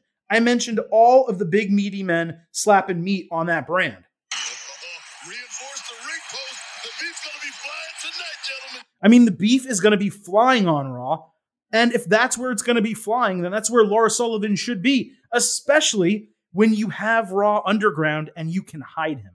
So it's both bad from the standpoint of even having him on my television, but then the way in which they decided to bring him back and the brand on which they decided to put him, everything about this to me was done incorrectly. Yep. All right. Speaking of law, Otis is apparently ready for his lawsuit. He was wearing a full suit with the arms cut off, studying legal terms. And honestly, I've been pretty harsh on this storyline. I kind of laughed. Like, I did think the backstage segment was funny. The idea of there being a continuance in the lawsuit with Miz and Morrison already having been drafted to Raw was a good kayfabe way to get around it. But it's just weird that Otis is now on his own over on SmackDown, where Miz, Morrison, Tucker, and Mandy Rose are all together on Raw. Yes, there was. I got the sense in a number of these picks that they really just like moved some stories to the other brand. Mm-hmm. Some of these stories that have been going on for far too long, like the Rollins versus the Mysterios. There were several instances where everybody from a feud moved over. R-Truth and Tozawa, I think, are still together. Right. New Day and Sheamus can keep going. The Miz and Morrison with Mandy is something I put down as well. So there were a few of these. Well, Sheamus is away from Big E, but he's back with Jeff Hardy. Yes, Jeff Hardy as well. And I guess Elias kind of back, maybe not back into that. So some of this is just picking up on where they already were, and in which case moving to another brand doesn't freshen up a story, which is largely what the point of the draft was. But oh well. Yeah, so no, I agree with you. So that was SmackDown. Let's move over to Raw. Randy Orton and Drew McIntyre faced off in the opening segment. I did pop. We're going to do a little Barry Horowitz here, where we had Orton right off the bat and then McIntyre in his response promo, both mentioning the stat I hammered home so vigorously on last week's show. It still would have been far better for commentary to do it in the moment, talking about it was the first time that Drew McIntyre had actually suffered a pinfall in a calendar year, but better to do it in the segment that they did it than not at all. Look, if you're a WWE writer and you do listen to the show and you did hear it from me, just send me a private DM. Like, just let me know, because like, I'm not saying that that's the case, but I am not aware of anyone else hammering this home so vigorously as I did on our show. And for them to not just mention it once, but twice on the opening segment of Raw, it just feels like someone heard me say that. I don't know. But if it's the case, private DM, I won't even mention it on the show. Just let me know for my own sake that that's the case. And that would be nice to hear. Yes. Also, if there are WWE people listening, bring back Raw Underground. I liked it. Yeah, I mean, I think it's coming back this coming week based on who they drafted, with Dabba-Kato being there and still having Braun Strowman, Riddick Moss, Arturo Ruas. They basically drafted all the Raw Underground people. Eric is still there too. Also, do more factions. We like factions. Yeah, I mean, at this point, I don't know that they can do anymore, but yeah, maybe. Anyway, so otherwise, besides that mention of the stat that I thought was so cool, there was nothing special here. They talked a lot of crap and then they brawled. They came back after the main event and continued brawling. It was just kind of silly that they bookended the show with this, but they were gone for 3 hours in between. And for me, this has done nothing to enhance their match. Just like with Bayley and Sasha Banks, Drew McIntyre and Randy Orton should have ended at Clash of Champions, and it is now continuing, in my opinion, to lose steam. Yes. I didn't quite get it. They try to do pull apart brawls at times to add some stuff to it, but both of these shows, Raw and SmackDown, didn't really have a flow to them because of the draft, because a lot of stories are on pause because of it. Orton and McIntyre are fighting, but apparently, I don't know. Like, if this is so personal, are they attacking each other outside of business hours? Like, you can try some different things if you want to keep, brawls going that are just not happening in the Thunderdome or the Performance Center every time. So, yeah, I'm just kind of ready to, all right, let's get to the match again and see if Randy Orton actually wins it this time and go from there. Right. Now, we also had a pretty cool, I thought, triple threat match. AJ Styles versus Jeff Hardy versus Seth Rollins. Rollins came out. He said goodbye to Raw with a promo that was pretty good. It was cool to see all three of these guys interact when you really haven't seen that before. And it's tough to book a 3-hour draft show, as I mentioned, but giving this match 2 full segments was really smart because it totally delivered from an action standpoint. Mm-hmm. Hardy hit that really cool tornado DDT on Rollins off of Styles' back. And then they did a really cool false finish with Rollins kicking out of the Swanton Bomb, but Jeff getting pushed out of the ring by Styles. Do you think Styles is going to get a win over Rollins? Then, as this match is really hitting crescendo, basically, we get the surprise return of Elias, who hit Hardy with a guitar shot with the referee kind of incapacitated, so Styles could get the pin. Actually, the referee was incapacitated. No, it was because it's that triple threat DQ rule that I hate, but yeah. Yeah, no DQ. So yeah, Styles gets the pin right in front of the referee. I thought on one hand, it was a nice surprise to see Elias return. So that was kind of good. And it showed decent storyline continuity with the hit and run on SmackDown. But it's also another DQ finish in what was otherwise a good, borderline great TV match. And Hardy could have just won clean and then been hit with the guitar, and you have the same impact. Later, Elias explained the attack on Hardy, but even though he kind of knows that Hardy wasn't the one to actually hit him, he's still mad at him. That didn't make much sense. I get it. I understand what they're doing, but I just thought it was sloppy. Yeah, it just, when you have a great match like that with great performance, it always just kind of kind of annoying when you get a DQ type interference type finish like that. So enjoyed the match. Glad Elias is back because I like him. We'll see what the concert is next week that they do. So yeah, it was fine. Could have been better. But yeah, it bums you out. The lack of logic bums you out. And that's kind of how I would describe my feelings for the next thing that we'll talk about, which is Kevin Owens defeating Aleister Black in a no disqualification match. So there were a couple good spots here. Owens, he took the announce table bump off the barrier, dropped toehold into the chair. But the Meteora, dude, that Aleister Black hit, basically crushing Kevin Owens through 4 chairs. That was an incredible spot. And that should have been the finish. That should have ended the match with Aleister Black winning. The finish was obvious once he didn't get the fall. And then when he kicked the ring post. So Owens hits a stunner, a powerbomb through a table, and Aleister Black loses once again. You had to know that Owens was probably going to win this match after losing to The Fiend a couple days earlier because they didn't want to completely bury Kevin Owens, having him lose to The Fiend and Aleister Black. But that was my exact concern when I mentioned this last week, that he was in 2 feuds with these guys simultaneously. Black badly needed a win in a feud, but you knew that The Fiend was going to beat Owens. There was no way that Owens was going to beat The Fiend. So Aleister Black, we're sitting here now. He's drafted pretty, not high in the draft, but he was drafted, I think, in the 5th round, and it was the first pick of the round. So it seems like they understand that he has some value, but he cannot catch a break with his booking. In over a year on the main roster, he has only won a single feud, and it's against Murphy, who I love, but is a low/mid-carder. Owens is leaving the brand of Raw, but he doesn't go out on his back.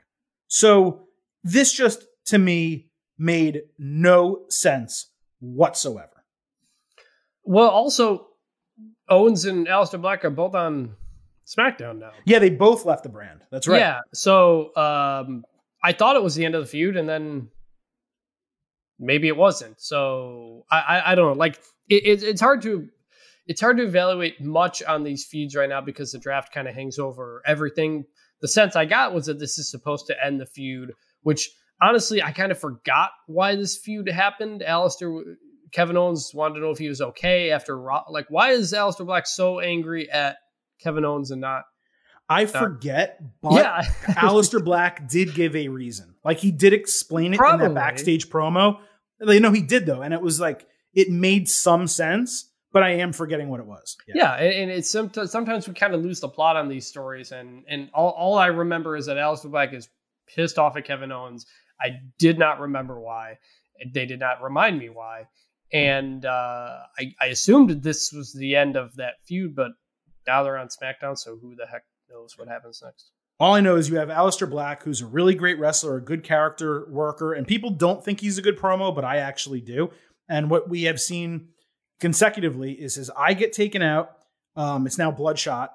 Lose clean to Seth Rollins. Lose clean to Kevin Owens. So what are you doing with Aleister Black? And now he's on a SmackDown roster where there's not a lot of big names, and he should be one of them. So how do you re-establish this guy? He said apparently in an interview, we've only seen about 20% of his new character. Great, we'll see more character, but the guy needs to win wrestling matches. So what's he going to do now? Beat Kalisto, Murphy again, Shorty G, Apollo Crews, and no one else? Like, that's the problem that I'm worried about with him on SmackDown, but we'll see as time goes. We also had, again, another strange booking decision, going back to what we talked about earlier. Angel Garza beating Andrade clean. Zelina Vega was at ringside despite not being in the corner of Garza or Andrade, but she's there. Garza beats Andrade clean with his finisher, the Wing Clipper. Talk about guys never winning anything. Andrade is another great example of that. Yes. And not only does he lose clean, he gets destroyed moments later by The Fiend. So before we talk about The Fiend, now we have Andrade, undrafted, going out on his back to Angel Garza. Zelina Vega checks on him at ringside after the match. Zelina Vega and her husband, by the way, Aleister Black, have moved to SmackDown. Charlotte Flair, who's Andrade's fiance, is on Raw. So why does Zelina Vega care about Andrade again? Is he going to go to SmackDown, and are they going to split up him and Charlotte? And why was he undrafted? Again, earlier, my guess is he's taking time off and it's going to be a surprise. And if that is the case, then him losing to Garza makes sense in that regard because you always want to go out on your back. But it feels weird, man, that Andrade, this guy who I think in last year's draft, if memory serves, was maybe a second-round pick or a first-round pick. Now he's undrafted and not on TV. Doesn't feel right. Yeah, like I said, I'm fine with him being undrafted if he's taking time off, and he really does need to take time off. All summer, it's just been losses as a tag team, losses as U.S. champion. He lost like back-to-back weeks to Drew McIntyre in champion versus champion matches. I think he needs some time off to just stop the losing and come back. I'm fine with him not getting drafted, assuming he's taking time off. If he's not taking time off, then I don't know what's going on. But his character needs a break. Well, this is what I'll tell you. So last night he retweeted Charlotte Flair's Raw draft pick, right? 30 minutes ago, as we're taping the show, it's early on Tuesday, he tweeted, "Thank you / gracias" with 3 fists. So I don't know what that means. Maybe he's leaving. I mean, that seems to maybe be the indication he's trying to make here. But yeah, he's saying thank you / gracias. I don't know. He's incredibly talented guy who we thought would have been a great Drew McIntyre feud type of thing as a main event guy, not as a U.S. champ. There's a lot of potential there that I don't think on the main roster has been tapped. Agreed. And look, maybe he's going back to NXT and it'll be a nice surprise. NXT, I don't think would be the worst move. But I just don't know. That was a little bit surprising and don't necessarily know what that means. So I will say that I believe he signed in 2015. And generally they were signing at that time 5-year contracts. So 2020, November 2020 is about 5 years. That would mean maybe his contract's up and maybe he decided to go back to Mexico or decided not to re-sign. That would make a lot of sense. So we'll see. We'll see what happens. We'll see if Andrade's a free agent. That's an AEW signing right off the bat that you have to take. And maybe that's what happens. Yeah, I mean, the engagement with Charlotte Flair, I think, certainly plays a role in the idea of going back to Mexico or something. I don't know, but we'll see. Yeah, really interesting. But that is news across the wire or a tweet across the wire. It seems like Andrade may not have re-signed, but we will find out. We'll see what happens. What I will say is the way that this ended was with The Fiend showing up in the ring. And actually, I'm screwing that up because that's not what happened. What happened was even cooler than that. The lights went out, The Fiend's music and all that stuff happened. And Alexa Bliss shows up in the ring in the corner, bent over, kind of like a spider, I guess, like The Fiend. And I'm thinking, holy crap, she looks awesome. The camera pans to the other side of the ring. The Fiend shows up. They both grab Andrade and Zelina Vega respectively, hit Sister Abigail in an incredible double moment. I think that they have totally revitalized both of the characters of The Fiend and Alexa Bliss with this pairing. It somehow, despite The Fiend not changing much, feels fresh and new. And now that they're also on Raw interacting with other people, I'm just really excited to see what they do with this duo.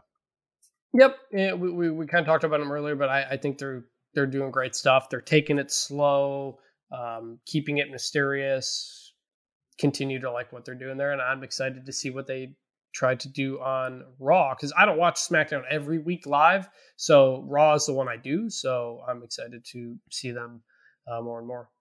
We also had a cool moment with Ricochet on this show. And I think Ricochet has found something with his promos the last couple of weeks. It felt just a little bit more natural. I liked the proposition that he gave that they basically end the feud with Ricochet joining. I love this. Yes. Yeah. Ricochet joining the Hurt Business because he's noted that it's been going on long enough. So he's not just playing into kayfabe, but also reality. Like, it's been going on long enough. This thing needs to end. I'm a big fan of end the feud stipulations.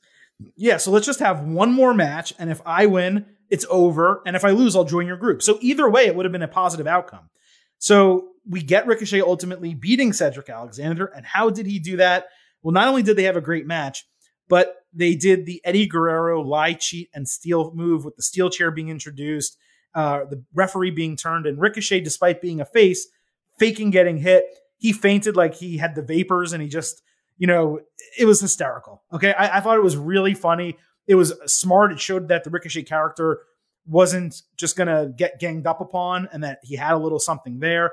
I just don't know how Ricochet fits into what they're doing on Raw with all the big dudes and what they're going to end up doing with him.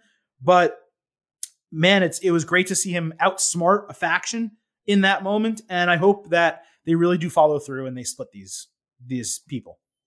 Yeah. And that came a day or so after Eddie Guerrero's birthday. Was the other day. So that felt like another homage to that. Ricochet's developing some character, I think, on his own. And he's a guy, would have liked to see him go to SmackDown, maybe where he can get a little bit more shine. So we'll see. But he's a guy, I don't know, when he did that flip out of the ring against Velveteen Dream back in NXT, like, you knew this guy was a star, but like that was the moment where you're like, okay, if they don't make this guy a superstar, then they messed up. And we're still not there yet. And it's unfortunate that not only is they're not highlighting many of his strengths as much as they could. Like something like a match with Cedric Alexander here does that, but matches against the big guys, where he has to kind of do things slower. There's still so much potential Ricochet. This guy can be everything, even if the promos aren't always great. He's finding something there, but he needs to be put in an opportunity to shine. And I think people will fall in love with him when he does. That's a lot easier with the crowd though as well. It is. And I just don't know how they do it with the type of roster that they have currently on Raw. That's my biggest concern. But I just actually checked his Twitter as well. An hour ago, Ricochet tweeted, "It's no secret that Eddie Guerrero was an inspiration to me and so many before and after me. It was an honor to be able to pay homage to an all-time great. #thank you, Eddie." So it definitely was that. Obviously what we thought, but pretty cool that they worked that into a storyline and it made sense. So you got to give credit where it's due there. I kind of wish there was a real finish to the match because they were so good. They're so good together, Ricochet and Cedric Alexander. But we still got a pretty cool moment, and credit to Ricochet. Ricochet came off well on Monday night, and that's a positive step in the right direction. And last but not least, I guess we can kind of wrap everything together that happened in the women's division on Raw because it was pretty convoluted. We had Miz TV with Mandy Rose and Dana Brooke. The segment did nothing for me. Surprisingly, I thought Lana, seriously, cut her best promo in a non-manager role maybe ever. She's not good in the ring, but if I'm being honest, I like this new character that she's developed, and I liked the partnership with Lana. I really did. So then you have them in a match, Mandy Rose and Dana Brooke, defeating Lana and Natalya. Clearly, Mandy and Dana are a new women's tag team, even though they were drafted separately during night one of the draft. But they need a new team. They work together. They look good together. But just as I'm praising the tag team of Natalya and Lana, they split them up, which is just so typical. But Lana in that promo, like she made the off the hand comment about, "Hey, I'm the woman with, 2 husbands and a girlfriend and two ex-husbands and an ex-girlfriend. So spill the tea right now. Like I'm here for it." It just really worked. I had one of the listeners messaged me. He wanted me to play this sound effect. That's the most action I've had all year. Seeing all 4 of them together in the ring, so I did that for him. But I like Lana. Like, weird. It's so freaking weird. I like her in this role. She's not a good wrestler. I'm separating the two. But as a female superstar, it's a very Divas era type of role for her, but it works. I think it works. And we'll wrap it up. Like I said, they had a women's battle royal. Shayna Baszler eliminated Nia Jax. Made storyline sense, but eventually they're going to break up, so that will play into that. Jax took her anger out on Lana, crushing her through the table for like the 4th week in a row. That was hysterical. Bianca Belair got a big elimination. Both Riot Squad members eliminated Bianca Belair. And then Lana sneaked in at the end to eliminate Natty. So I thought, and then after on Raw Talk, they drafted them to separate brands. So again, a situation where I think they put the storyline before the draft pick. They could have drafted them and then done all of these things. But nevertheless, I came out of all of this, and I think it's ridiculous that Lana is getting a Raw Women's Championship shot. But if I'm being honest, I was entertained by Lana in 3 separate segments on Raw. And how often do we ever say that? So I thought I was going to have a pretty controversial opinion coming into this episode. I was going to say that I actually think Lana is a pretty good promo. I actually didn't think her promo Monday was all that great, but I thought her promo work during the Bobby Lashley Rusev stuff was really quite good.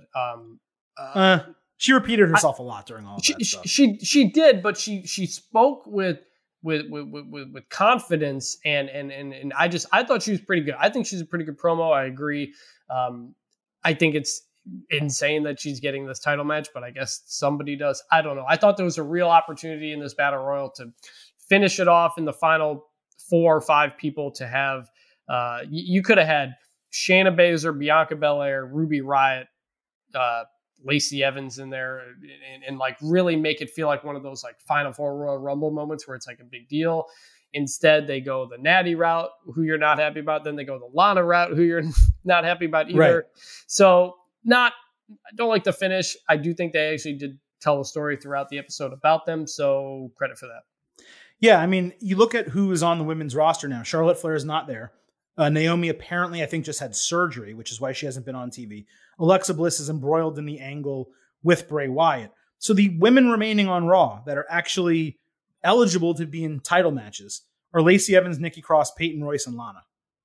So you don't have much, really. And I guess if you want to have a title match on a season premiere, you might as well get Lana out of the way. Maybe that's what they're doing. But Asuka, when you look at that brand, there's really no one who should take the title off of her except Alexa Bliss.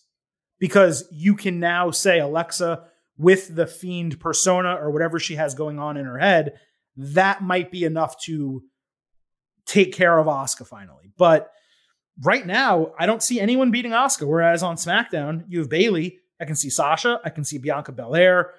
And probably Carmella, just because she's been champion before and is now has a new gimmick. You can see that as well. So you really see 3 people who could legitimately take the title off Bayley at any time. Raw, it just feels like the women's division may be in trouble a little bit. And Lacey Evans, if they're going to make her a focus of it, then we know that that's a problem. Yep. We'll kind of have to see. The Asuka kind of been stuck in kind of just sitting out there by herself for a while because finding challengers for her has been an issue. So Battle Royal is a fine way to do it, but we got to have something bigger. Yeah. And it's also the other thing as well. And I am discounting the fact that Baszler and Jax will lose their titles. So they will quickly become number 1 contender type women very soon. So I was forgetting that. But yeah, it just the women's divisions right now seem like they need a little like massaging to find form a little bit. Whereas again, coming out of the draft, coming out of these 2 shows, I think the strongest division on either brand is the men's division on Raw. That is number 1. And I think everything else needs some work. And that's not dissimilar from how we came out of the 2019 draft, where it was way more uneven, the 2019 draft. But we had the same thought that the men's division on Raw, in terms of talent, was way more stacked than the men's division on SmackDown. And I think ultimately that's what we're seeing once again as we move into the second season, really, of WWE under these new SmackDown and Raw contracts with Fox and USA Network, respectively. So, we can get out of here on that. Chris, is there anything else you kind of wanted to mention from these shows or the draft before we end today's show? No, just I just think my big takeaway is the order of the draft could have made a little bit more sense, but this is what it is now. It's tough. I know it's tough to put all this together. I think sometimes they're making it too tough by trying to create storylines out of the draft itself when you can just treat it like a normal thing. Like basically, like how would fans do this draft? I think that you can make this draft simpler and make it more interesting. You don't need to make it too convoluted. Sometimes simpler is better, but another draft in the books, and hopefully this kind of freshens some things up because especially Raw has needed it for quite a while. That's true. I think that is the good takeaway, and you can use my gimmick of convolution frequently, and I'll accept it in this case. That's the truth. Was the 2020 draft better than the 2019 draft? Absolutely. Does that mean it was great? No. We really broke down a lot of the issues that we had with it over the course of the show. And I know today's show was a little uneven as well, speaking about the WWE draft being uneven, but with so many things happening and so many different topics to discuss, from the draft to actual wrestling that happened on Raw and SmackDown. We just had a lot to get through today, so I thank you all for listening to today's show. We have a lot ahead for you over this week and next week. Do not forget, we will be back Thursday breaking down everything that happens on NXT and AEW Dynamite. From Wednesday, it will be the 1-year anniversary show of AEW Dynamite, so that in particular should be exciting. And then we will be back next week with the ultimate preview for WWE Hell in a Cell, and then on the back end of that week, instant analysis from WWE Hell in a Cell. So a short week here, a long week next week, but you need to stick with Getting Over for both of them. You can go ahead and do that by following us on Twitter at GettingOverCast. And do not forget, if you have not subscribed to this show yet, head on over to whatever platform you listen to podcasts on, wherever you're listening to this right now. Subscribe to the Getting Over Wrestling podcast. And do not forget to head on over to Apple Podcasts and leave us a 5-star rating and review. Let us know how much you love the show. Thank you all for listening. I appreciate it. Macho Man, we're going to give him a break today since it's a long show, and the Silver King is clearly losing his voice. So with that, I only have 3 words left for you. Bye for now.